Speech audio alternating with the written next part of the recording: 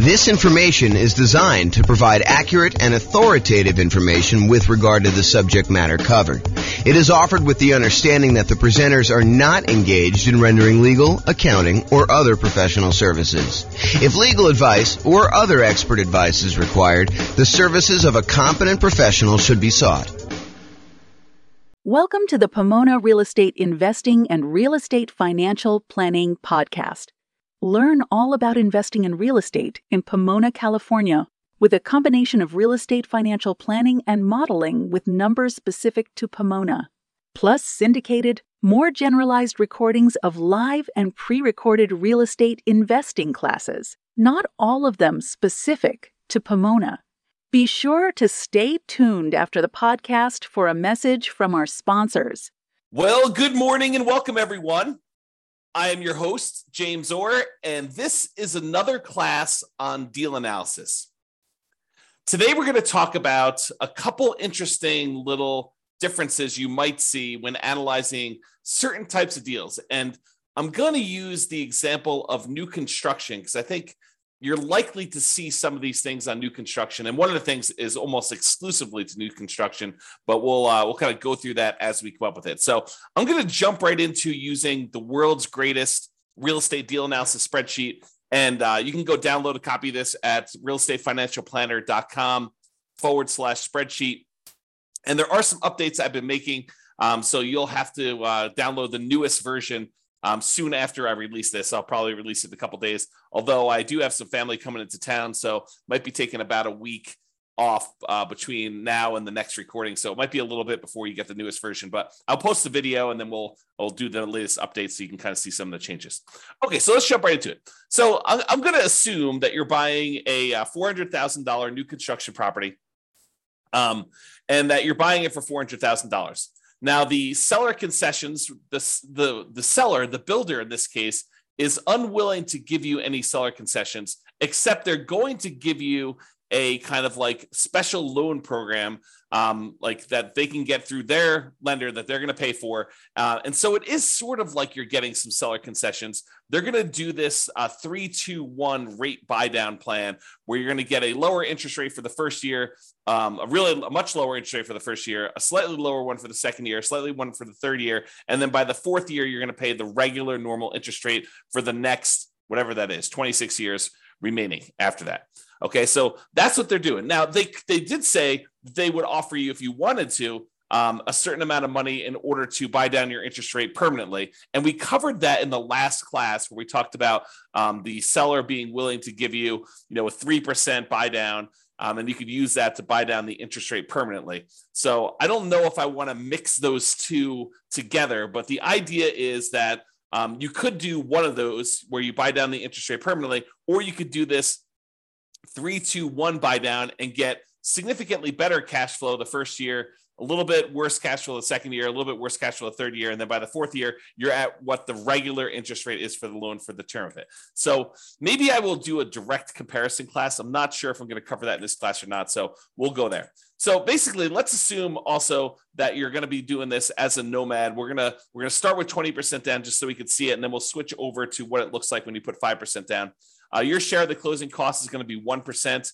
And because it's new construction, this is one of the things that's interesting and different. Because it's new construction, you might think to yourself, hey, there's really nothing for me to do because I'm buying a brand new property. And you would probably be mistaken.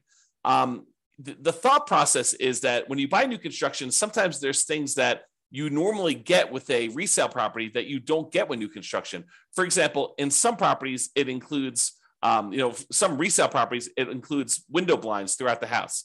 The last person to sell it is just including those on there. However, when you buy new construction, sometimes the builder is only putting in some window blinds, like maybe the front of the house. Sometimes they're not putting in any window blinds at all. And so you've got to have some money set aside for things like that you have coming into the property.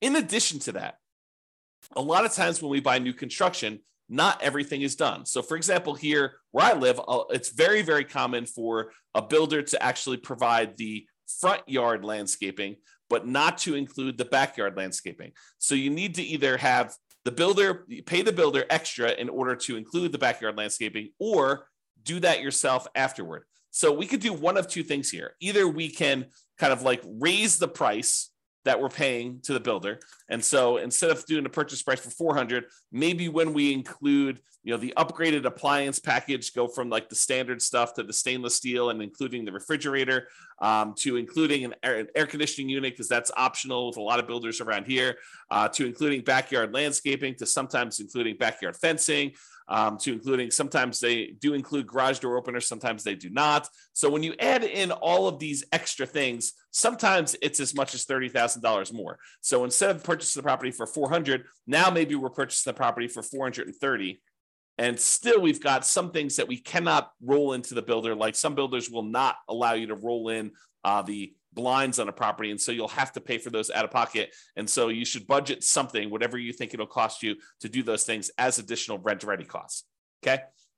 So we've raised the price in order to include those extra things. Now, a really important note here. That note is some of the things that we often want to roll into the cost of buying a new construction property, an appraiser is going to give us little or no value for. So there is a chance, especially as you add more and more things to the price of the property, that the property will not appraise. And if the property does not appraise, that means that you will need to be bringing more than just your regular down payment to purchase the property. So for example, you'll notice the amount for down payment is $86,000 here. It's 20% of that. However, what can happen is when we do the ARV, let's say the ARV only comes in at 410. That means that we need to then bring more to the table. I'm sorry, we're purchasing it for 430 and we're doing 410. So yeah, so the 20% should be based on the purchase price, not the ARV. So yeah, so basically we're going to do that, and then we'll need to bring additional money to the table in order to cover that additional shortage. So just be aware, like for example, I bought a property, a new construction property, where I had the builder finish the basement. It was actually much cheaper for me to have the builder finish the basement, and better because I could finance it at 3.5% or something like that in order to have the builder do that. However, when we went to have the property appraised, the appraiser did not see the extra value in what the appraised amount was on the property, and so that they were unwilling to give us the additional cost of finishing the basement in the appraised value, and we ended up needing to come to the table with additional money in order to cover the difference between what the property appraised for and what the cost of the property was, in addition to our down payment. Okay, so just be aware that that is the case. I'm going to make a note here to update something in the spreadsheet, so it'll be fixed by the time you get it. Okay, cool. So rent ready cost, you can see that there. And then we calculate the cumulative negative cash flow in this particular case. I'm going to adjust the monthly rent up to about what it would be. We're going to call this one $2,800 a month. So we have a little bit of negative cash flow with the property here because that's just what the numbers are. So it's $162 a month negative cash flow based on what we're seeing here. Oh, and because we're putting 20% down, the rate's really closer to 7%. So it's really $191 a month of negative cash flow here based on what we're seeing now before we do any adjustments. Okay, so we see the rent ready costs, we see the cumulative negative cash flow there. If you want to cover like what we talked about there, go watch the previous class. I walk you through a bunch of what's going on with the cumulative negative cash flow. The short version of this is when you buy a property, you should have enough money for the down payment, plus enough money for the closing costs, plus enough money for any rent ready costs that you need, plus enough money for your reserves. And in addition to all of that, if you have negative cash flow on a property, it is prudent, it is more conservative for you to say, look, my negative cash flow for the life of this property, with rents going up a little bit each year, my expenses going up a little bit each year, my payment on my property is probably going to be fixed. I'm likely to have negative cash flow for a number of years before rents creep up enough where I no longer have negative cash flow. The world's greatest real estate deal analysis spreadsheet actually will do that calculation for you. If you go into the overrides, you can see where it does that. It is right here with the cumulative negative cash flow. So it calculates how much negative cash flow you have each year, and then it adds up what the total amount of cumulative negative cash flow you have on the property for that time period. And then it shows you here on this homepage, as you will also need this in order to make your investment in the property. So when you think about how much you need to do the deal, it's not just down payment. It's not just down payment and closing costs. It's not just down payment, closing costs, and rent ready costs, the things that you need to get the property ready to rent. It's not just all those things plus reserves. It's all those things plus now cumulative negative cash flow, because it is prudent for you, if you know negative cash flow is coming, it is prudent for you to set that money aside as part of your initial investment when you are going to buy the property.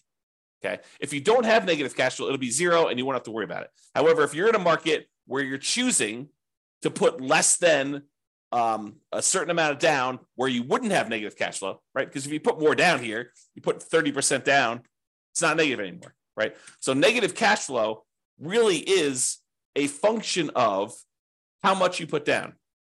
It is deferred down payment. If you put more down, you wouldn't have it. But if you put less down, you're choosing to pay out the down payment over time until you no longer have negative cash flow. And so that's how you should think about it. If you're in a market where if you put a certain amount down, you're likely to have negative cash flow, and you're choosing to put that amount down, you're choosing to have negative cash flow. Now, of course, this is in addition to, obviously, try to select a deal where you don't have negative cash flow. Optimize for picking the right deal. But if you're in a market and you're trying to do a strategy where this is the strategy because you put this amount down, and this is the best property you can find in your marketplace in our current market conditions, you have a choice. You can either not make the investment, continue to save money until you have more to put down, or you could choose to put this amount down and have the negative cash flow. And then you got to evaluate whether that makes sense for you by looking at the overall deal and making that analysis. All right. So this shows you that numbers we did there, put it back to 20%. That's good. So the mortgage interest rate, if you're doing a non-owner occupant, we're calling it 7% right now. And you can see what that looks like. If we go to a owner occupant loan, we're going to lower that the tiniest bit, and we're going to add PMI in here. So we do have PMI added in right now. So this is really zero when we're doing the initial analysis, because we don't have PMI because we put 20% down right now. And so negative cash flow is negative $191 a month. Monthly rent on the property is $2,800 a month. The vacancy rate, we're saying the vacancy rate for a brand new construction property is going to be about 3%. That's because we're starting usually 60 to 90 days ahead of time when we are trying to fill the vacancy. Property taxes are based on whatever the property taxes are in your marketplace. In this case, we're using 0.56% to estimate that. Property insurance on a $430,000 property, probably in the $1,450-ish range. Go check with your insurance agent to get that number. The HOA dues, we're going to say this is $350 a year for HOA. We're assuming the tenant is paying the utilities on the property. So they're paying the electricity and water and everything. So our share as the landlord's utilities are zero. If you're buying like a duplex or a triplex or a fourplex, and you had a common area where you were paying some of the utilities, you'd put that in here. Or if you were paying the utilities on a property and then billing back, you might increase the income on the property and then put in some utilities here. But in this case, the tenant is going to put them in their name, and we're not going to be responsible for any of them. Some people would prefer, they're going to say, look, when the property is vacant, I'm paying the utilities. I'm going to put a small number in here. I'm going to put, whatever it is, $20 a month or, $240 a year in order to account for that really small amount of time that I've got the property and I'm responsible for utilities. I don't usually do that. I usually include that as part of the vacancy percentage, but it's up to you as to whether you prefer to do it that way or not. And then if you have any other expenses on the property, if you had snow removal, or if you're offering lawn service or stuff like that, you'd put those here in other expenses. Now, maintenance. Let's talk about maintenance, because this is one of the interesting things that's different when we're talking about analyzing a brand new construction property. So if you remember from before, I have a separate spreadsheet here. Let's see here. Can I do this? Let me do something here. I'm going to stop sharing my screen for a second, pull up another spreadsheet. Okay. And share my screen again.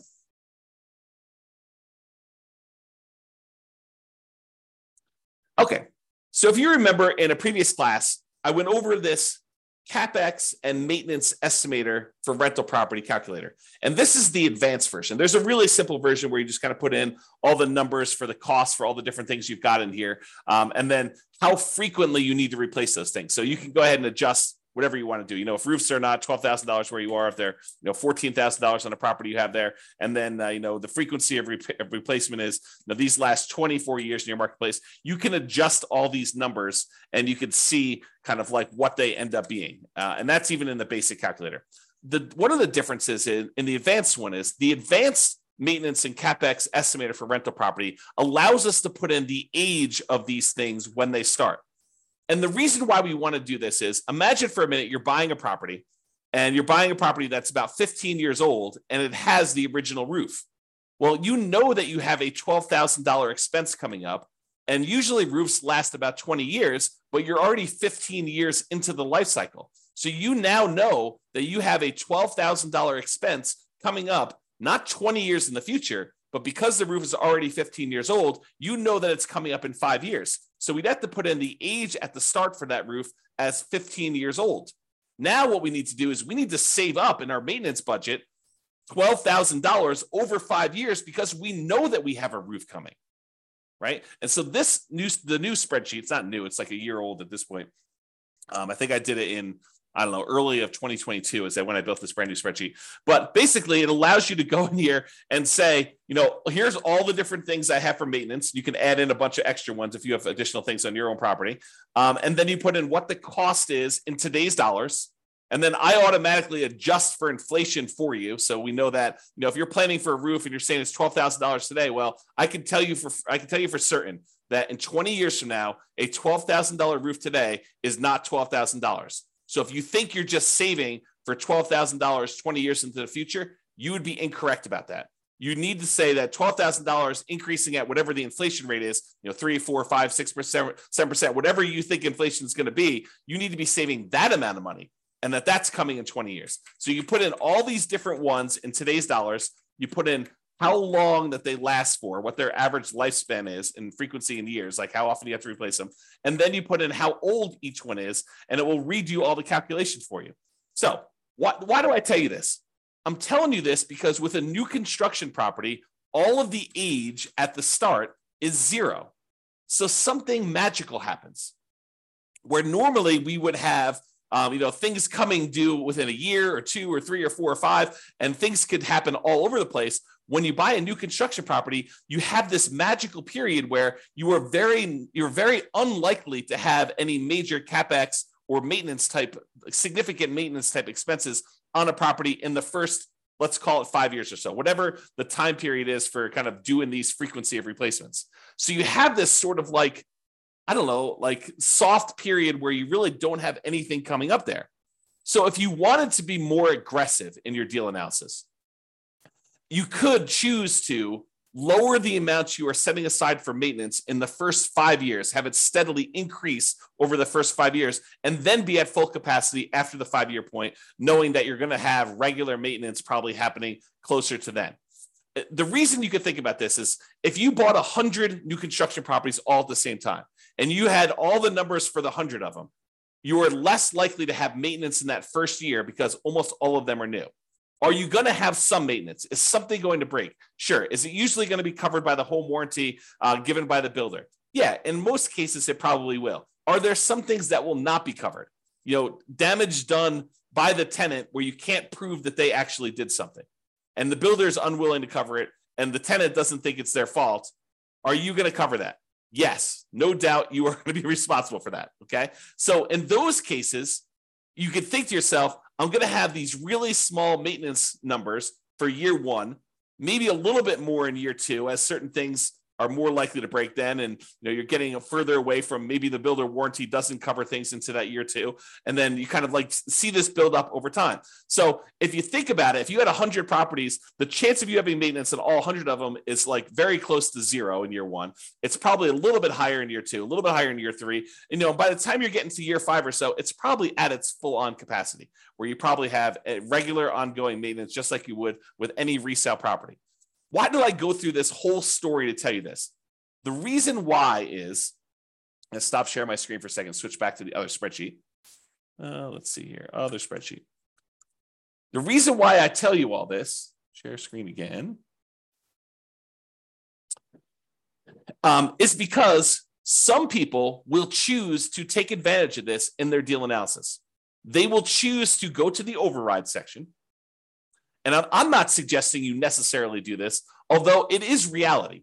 I think when we did another class before on CapEx, we had another investor run through their whole entire portfolio, which consisted of a bunch of new construction properties. And we showed that this is a real phenomenon, that this lower capital expense number for new construction properties is a real thing. So you could go down here let's see here. Where's maintenance? Maintenance percent. So instead of having 10% every year for the first 5 years, we basically could go in and say, look, in the first year, maintenance is going to be 2%. In the second year, it's going to be 4%. In the third year, it's going to be 6%. In the fourth year, it's going to be 8%. And then from then on out, it's going to be 10%. And so we could go ahead and manually override maintenance in the early on years going all the way through. So now when we go and look at deal analysis, the cash flow has actually improved significantly, especially in year one, because we have this lower maintenance number. And so that's what's going on. Even though we have 10% here, we overrode the number here in the overrides and do this. This is another reason, a gentle reminder as to why you should always, always, always start with the fresh copy of the spreadsheet and try not to use one that you used to analyze deals previously. Make your own template, save a copy, and then before you go and start analyzing a deal, make a copy of the original so that you don't go and accidentally start analyzing deals where you had left this in here and you didn't realize that you left it in here. And now the deal looks amazing on any deal you analyze because you have this maintenance percentage sitting there. Okay?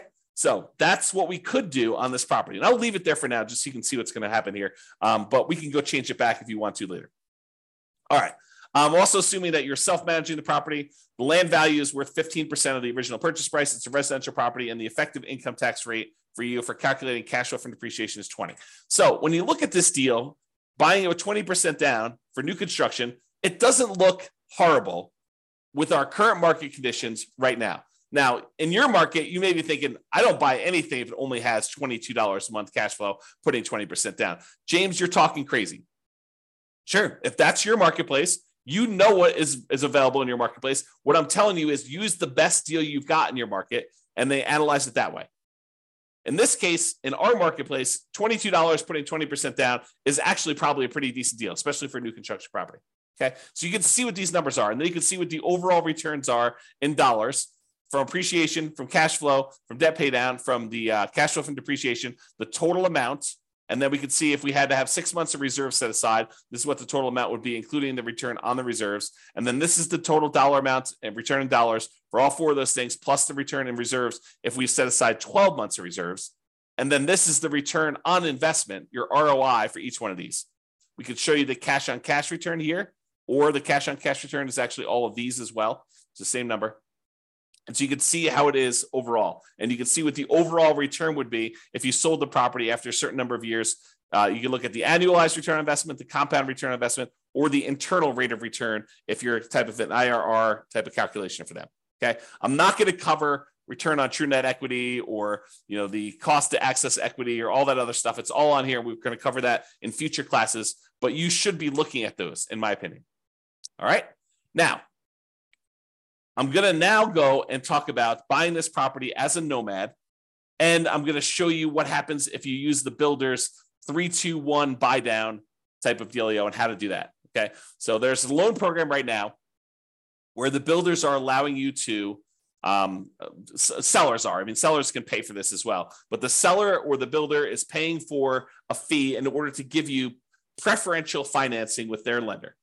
And they have, and you can probably get this from other lenders if you're willing to pay for it as well. But I'm using it in the context of the story that the builder is providing this as a perk for you to buy the property. And so they're paying a fee in order for you to get a exceptionally low interest rate in year one, a little bit worse in year two, a little bit worse in year three, and then finally the full on regular interest rate in year four. So I'm going to switch this over now, and we're going to go to a nomad property. So we're putting 5% down in this case, still the same rent ready cost. We're still paying all that extra stuff in order to have the builder, roll the things into the loan there.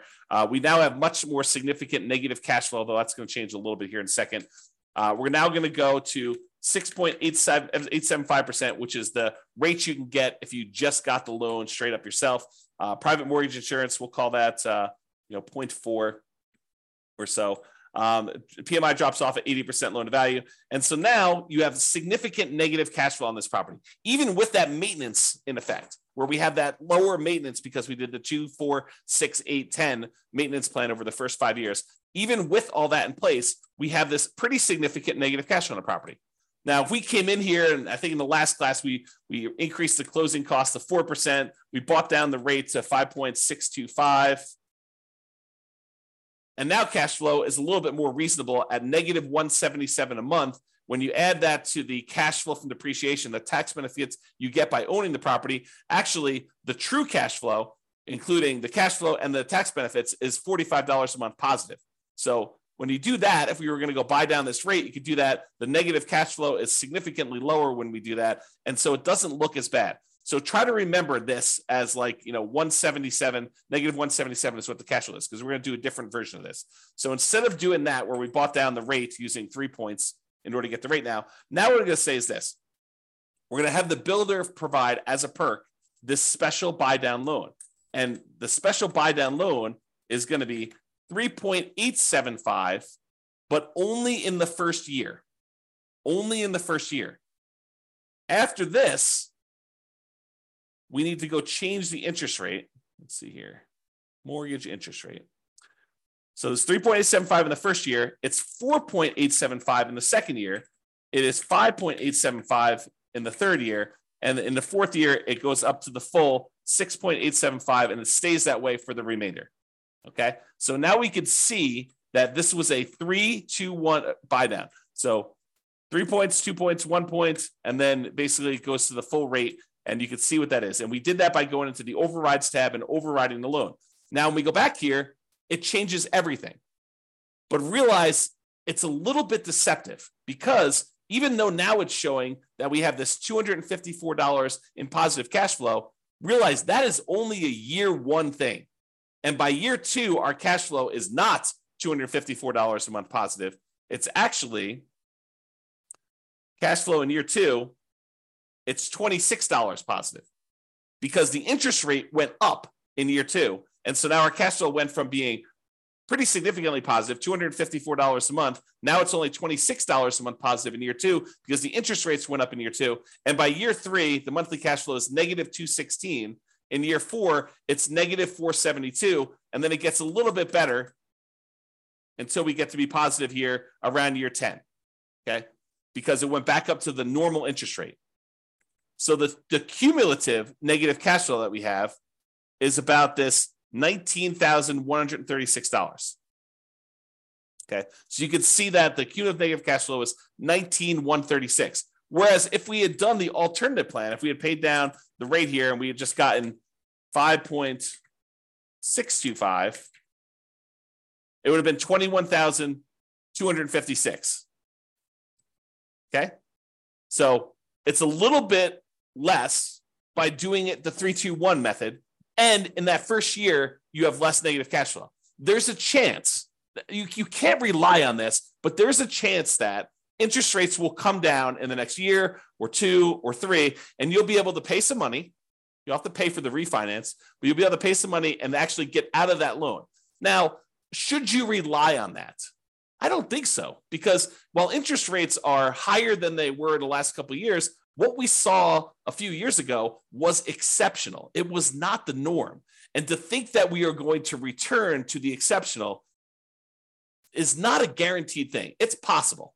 It's possible we could see interest rates drop from where we are here. But who knows? 7% interest rates are about the middle of where we normally have been historically. If we look at we add up all the times that interest rates were at about below 7% and all the times that they were above 7%, look at on a time measurement, how frequently this happens. I think the 7% rate is about halfway. Half the time it was more expensive than this, half the time it was less. Okay. Not what's the extreme we've seen, which is probably close to 20%, 18, up in there. And the low we've seen, probably really twos-ish, mid to, I think I have 2.25 on one of my mortgages. So you have this wide range of stuff. And I'm not showing you what the middle of the range is, take the high and take the low and divide by two. I'm saying if you look at time and how long we've been at certain interest rates, we've been higher about half the time and we've been lower about half the time. So 7% is not an extreme high.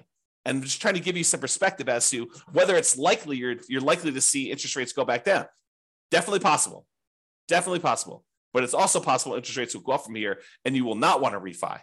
And so voluntarily taking 6.875 for subsequent years, for year 4 and beyond, doing it this way may or may not be the best strategy for you depending on how long you plan to hold the property. And you can see this impact right here in this cash on cash. In the first year, cash on cash looks amazing. In the second year, it looks less than amazing, right? Because you're back down to the higher interest rate. And then it's negative, and then it's negative, but then it starts to recover as the cash flow tends to improve on the property. So this shows you just the first 5 years as a quick visual. All right. So I think I covered what I wanted to cover. I wanted to talk about the idea that in a lot of cases, you're going to be adding to the price because you're going to need to add things to the purchase price. I wanted to talk about the idea of this 3-2-1 buy down and how that sort of compares in some ways to some of the other things we've looked at. And I wanted to talk about how the maintenance thing could work on properties if you want to be less conservative. If you want to be more conservative, let's go back and just change those overrides back. And let's just see what it looks like. Let's see, where was my maintenance override? Here we go. So I'm just going to delete these. So now we're at 10% for the whole thing. Yeah, so now cash flow in year one is only $37. But you only put 5% down. And the cumulative negative cash flow is now at $22,000 overall, where I think before we were at 19, if I remember correctly. So it did change some stuff, but your overall return on investment, this is the version where you lie at the cocktail parties, right? This is the one where we're not taking into account reserves. The return on investment quadrant, ignoring reserves, is 45%. If we take into account that you really should set aside 6 months of reserves in order to make this investment, it's really 34.91%.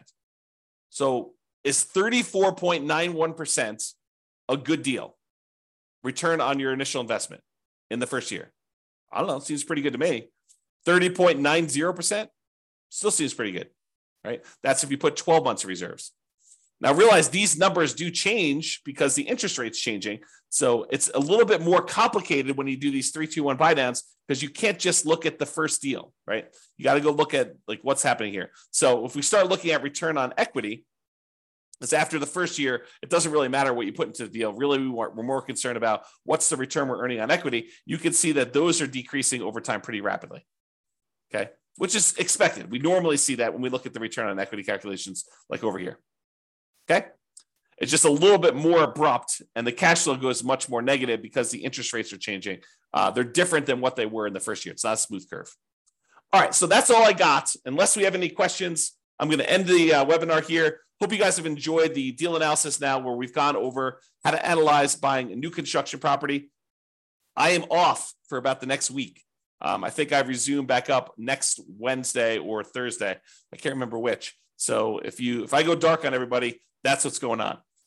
Have a great day and weekend, everybody. This has been James Orr. Bye-bye for now. With home prices up, mortgage interest rates up, and rents up, but not quite enough to counteract the higher prices and interest rates, cash flow on rental properties in Pomona is harder than ever. Book a call with the Real Estate Financial Planner to apply our proprietary 88 strategies to improve cash flow on your rentals. See the show notes for a link to schedule your call and improve your cash flow today. If you're a real estate agent, lender, or professional in Pomona that wants to help our real estate investor listeners, consider reaching out to learn about collaboration opportunities with this podcast.